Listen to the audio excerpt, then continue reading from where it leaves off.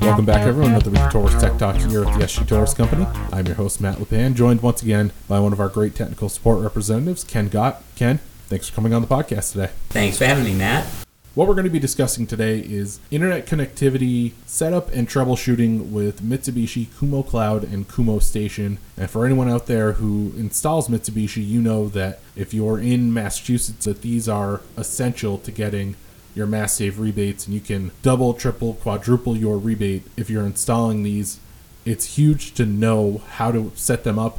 And Ken, you've been out on the job site with some of our dealers who are installing Kumo Cloud, Kumo Station with their Mitsubishi equipment. Can you talk about some of the issues that you've seen here and how we can avoid them and how we can get this set up correctly?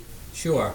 I think one of the most important thing is preparing the Wi-Fi network before we even get started. One thing that you need to realize is the Kumo Cloud only works on 2.4 gigahertz networks. Most homes have both 2.4 gigahertz and 5 gigahertz. Most of these networks have the same password, which creates a huge problem. We learned this from being out on the job ourselves. What happens is you set this up through your phone app on your iPhone or your whatever your device is, and the phone has to be logged onto the 2.4 gigahertz network. You cannot let the phone jump to the 5 gigahertz. Most phones will try to do that because the 5 gigahertz network is a faster signal, but it doesn't travel quite as far.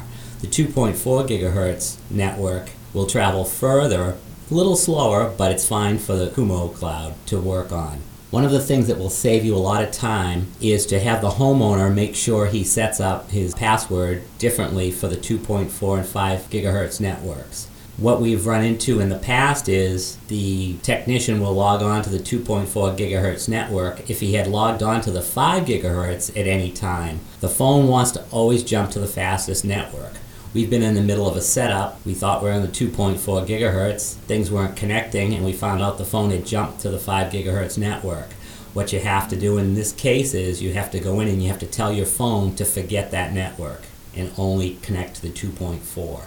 Another thing that is very important is your internet service provider. What are they providing for a Wi-Fi router? Some of the latest routers create what we call a mesh type network. This can be extended with what you should do is contact the customer service provider. A mesh router is the best router to use. The service providers can supply you with pods that plug into wall outlets to extend this network. This is usually the best way to go. That way passwords and Wi-Fi names all remain the same.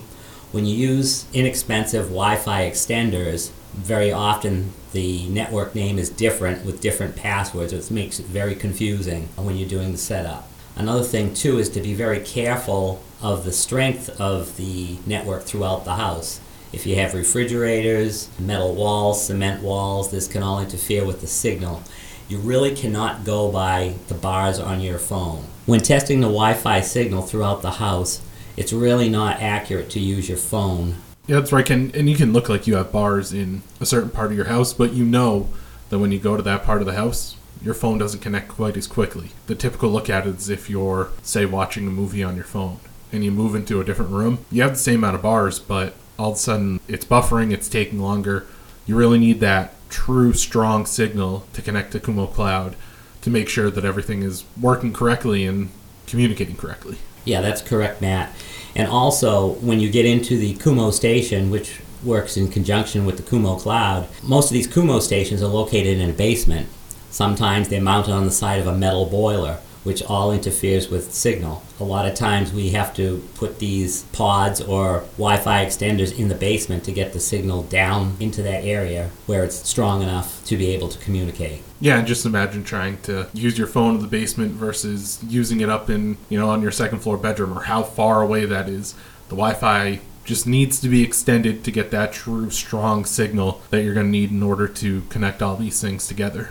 Exactly, Matt. And, none of us are IT guys, but These are things to be wary of when you go out on the job. What should take a couple of hours to set up took us all day out on a job because of the homeowner's Wi-Fi signal throughout the house. And that's why we're here talking about this on Taurus Tech Talk. Is we want to make sure that you're doing the work ahead of time to make sure that the internet is set up correctly, rather than being stuck on a job all day, because that's going to eat up your time, and that's also it could frustrate a homeowner. If you tell them it's going to take a couple hours to set up and you're there for the entire day, it can lead to some frustration, and not only for the homeowner, but for yourself.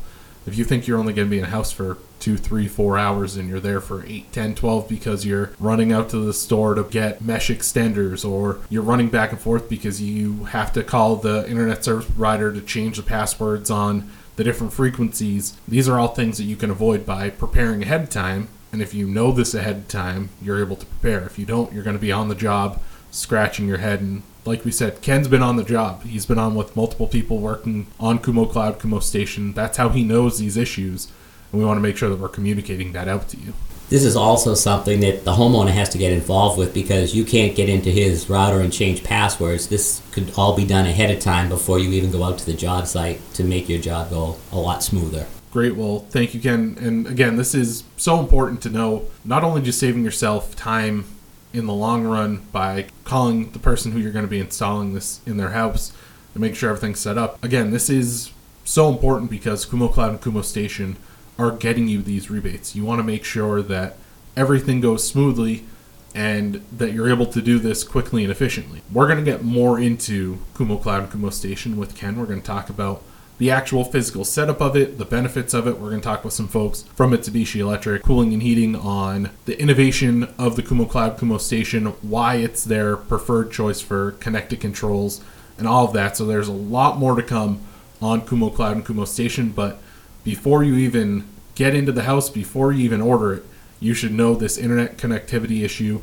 Make sure you're connecting to the right network. Make sure that you're not taking all day to get this set up on a job site. We want to thank Ken again for coming on, talking about this internet connectivity issue. As always, you can subscribe to the podcast on iTunes and Spotify. Search Taurus Tech Talk.